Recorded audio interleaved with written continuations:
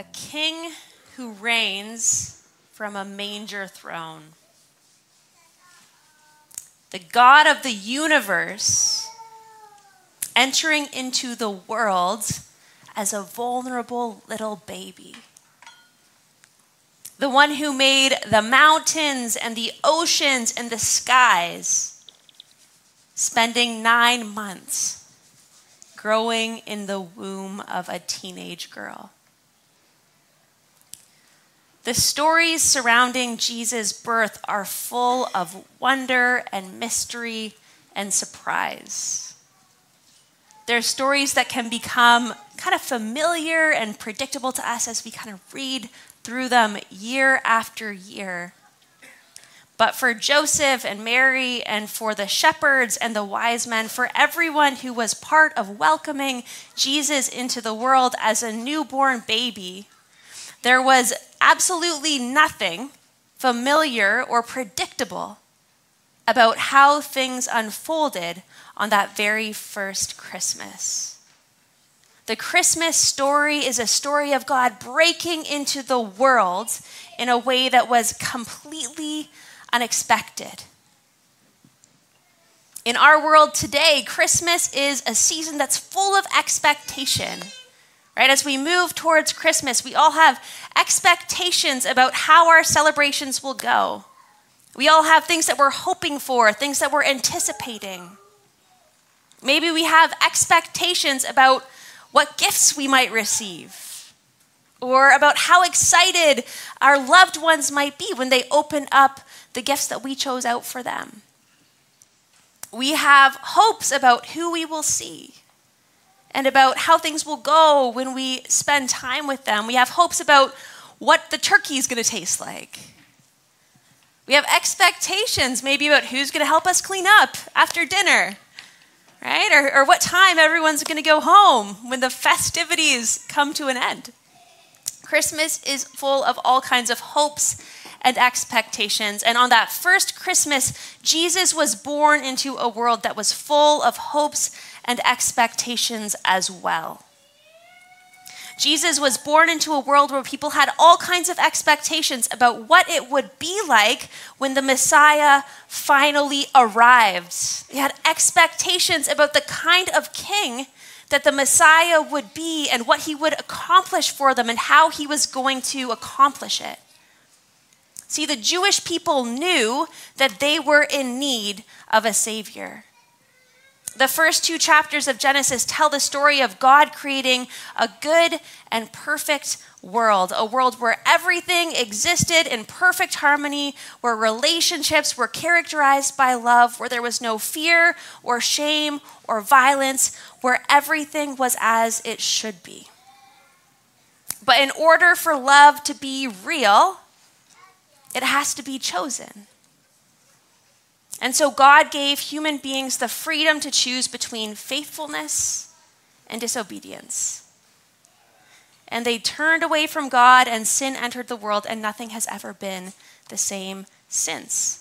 There was a fracture in the relationships between God and humanity. There was a fracture in the relationships between human beings, the relationships that we have with each other. There was a fracture in the relationship between humanity and creation. Shame and fear and violence and selfishness kind of hijacked the human experience, and all of creation became subject to death and darkness. But God didn't give up on his creation.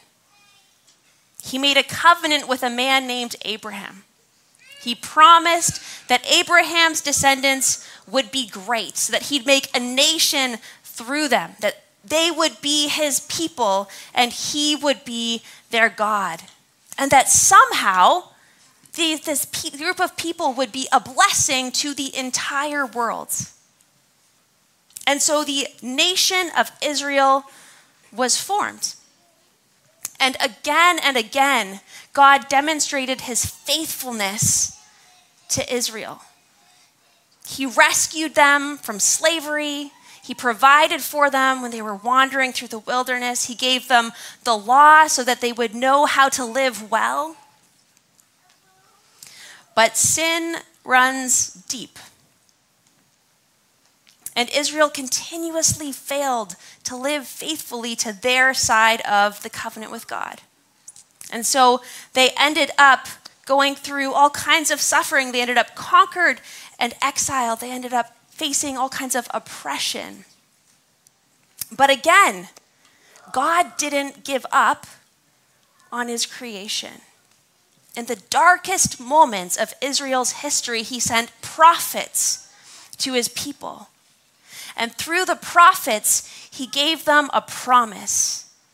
He gave them the promise of a coming Messiah, a king who would rescue God's people, who would deliver them from their oppressors, who would bring peace and prosperity, who would finally make things right again, once and for all. And this promise of a coming Messiah was their source of hope. It carried them through seasons of suffering and oppression. They waited for this Messiah with bated breath, with expectancy, with anticipation. And the Jewish people had some really clear expectations about who the Messiah would be and about what he would do. They believed that the Messiah would be a mighty warrior who would overthrow the Romans and who would lead the Jewish people into a time of political power and prosperity. But that isn't exactly the Messiah that they seem to get, is it? Every glimpse that the Gospels give us into the events surrounding that first Christmas shines light on another way that Jesus' birth shattered all of the expectations that people had about him.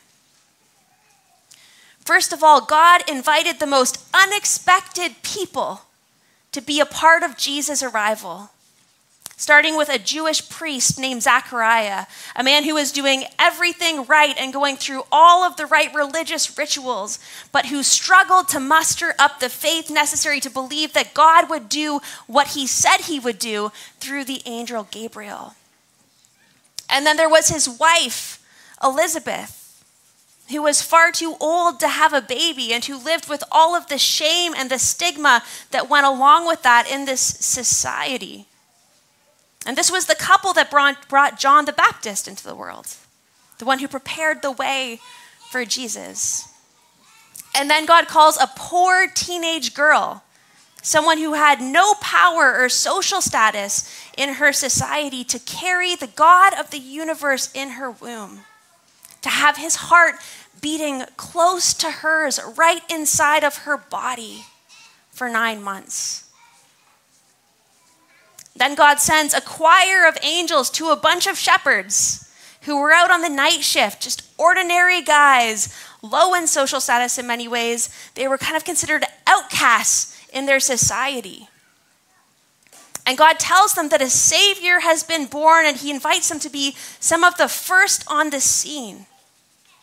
Some ancient laws actually went so far as to reject the testimony of shepherds. And yet these were the guys that God entrusted with the good news of the arrival of a Savior.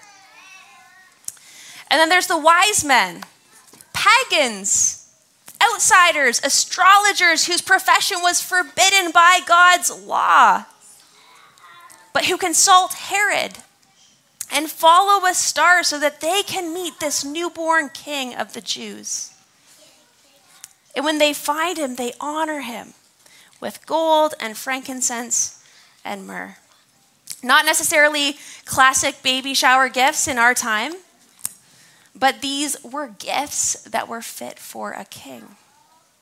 It isn't just the wealthy and the powerful or the religious elite who get front row seats to the birth of the King of Kings. Instead, God includes the young and the old, insiders and outsiders, those who are full of faith and those who wrestle with doubt. He includes pagans and outcasts. The story of that first Christmas shows us that against all expectations, there's nobody who's beyond the reach of the good news that was born into the world through Christ.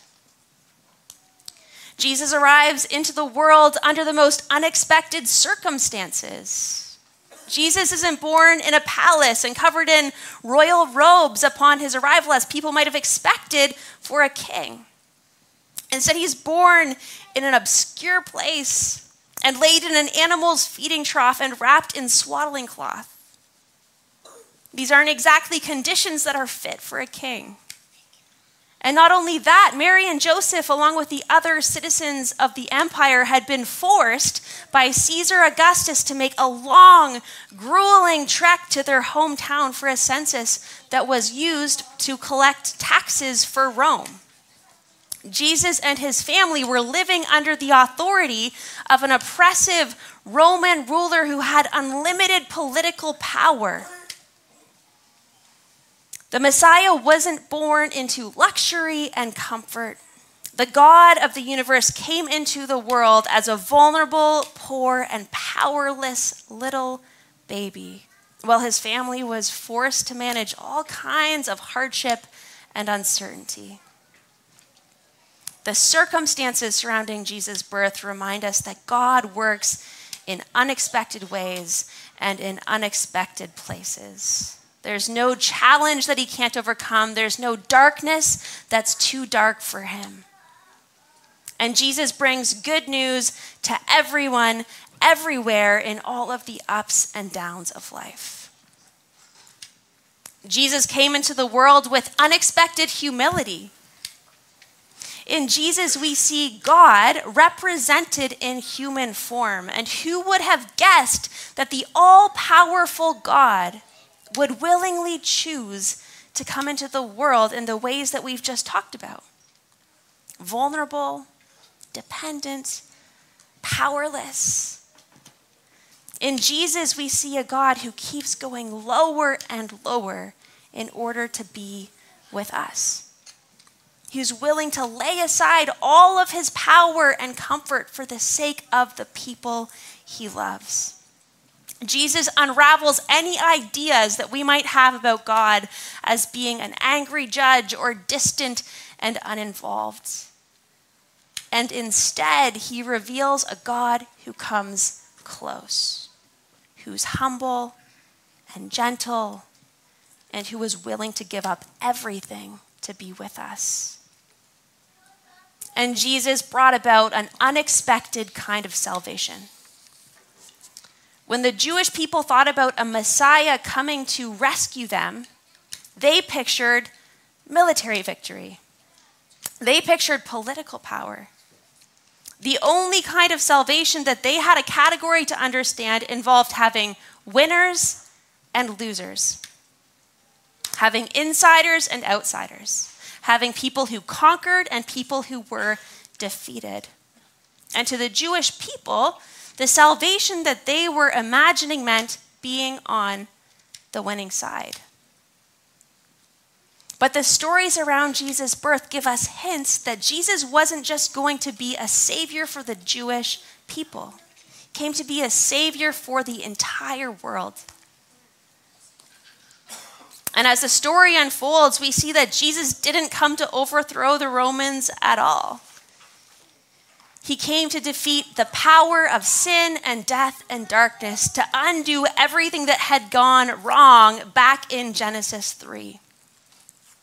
He didn't come to conquer his enemies with violence. Instead, he came to suffer and to give up his life so that all people could be offered this gift of freedom and forgiveness. Jesus came into the world to bring about salvation, but not just for the Jewish people. He came to rescue humanity, including each one of us, from our deepest oppression, and to break open a way to real and eternal life. On that first Christmas, Jesus defied all human expectations and entered into the world in a way that was unlike anything anyone had ever imagined. He included unexpected people. He and his family had to overcome unexpected circumstances. He embraced a posture that was unexpected of a king. He brought about an unexpected kind of salvation, a salvation that was bigger than anyone had ever considered possible. In the birth of Christ, we see God showing up in ways that nobody had ever predicted because Jesus reveals a love that's deeper and wider and more expansive than any human had ever been able to comprehend or imagine. God's love is too big to leave anyone on the outside. It's too powerful to be overwhelmed by difficult circumstances. It's a love that's willing to give up everything and that's relentless in its pursuit to bring hope, healing, and new life to its beloved. At Christmas, we remember that we have a God who came close, who entered right into the mess of our broken world and who went to all lengths to bring us back to him.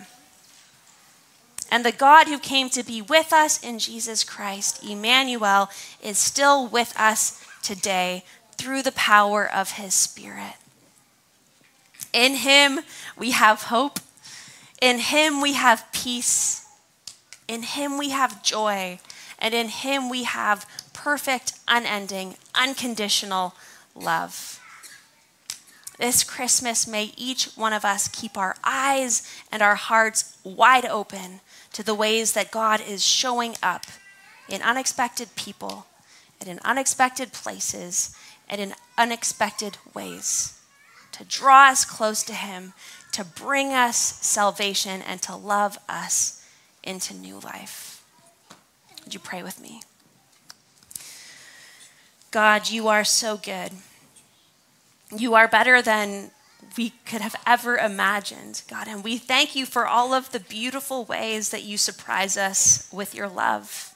As we read these stories of that first Christmas and to this day in each of our lives, God, I pray that we would be people who have eyes that are open to the ways that you're working in the places that we might least expect, through the people that we might least expect.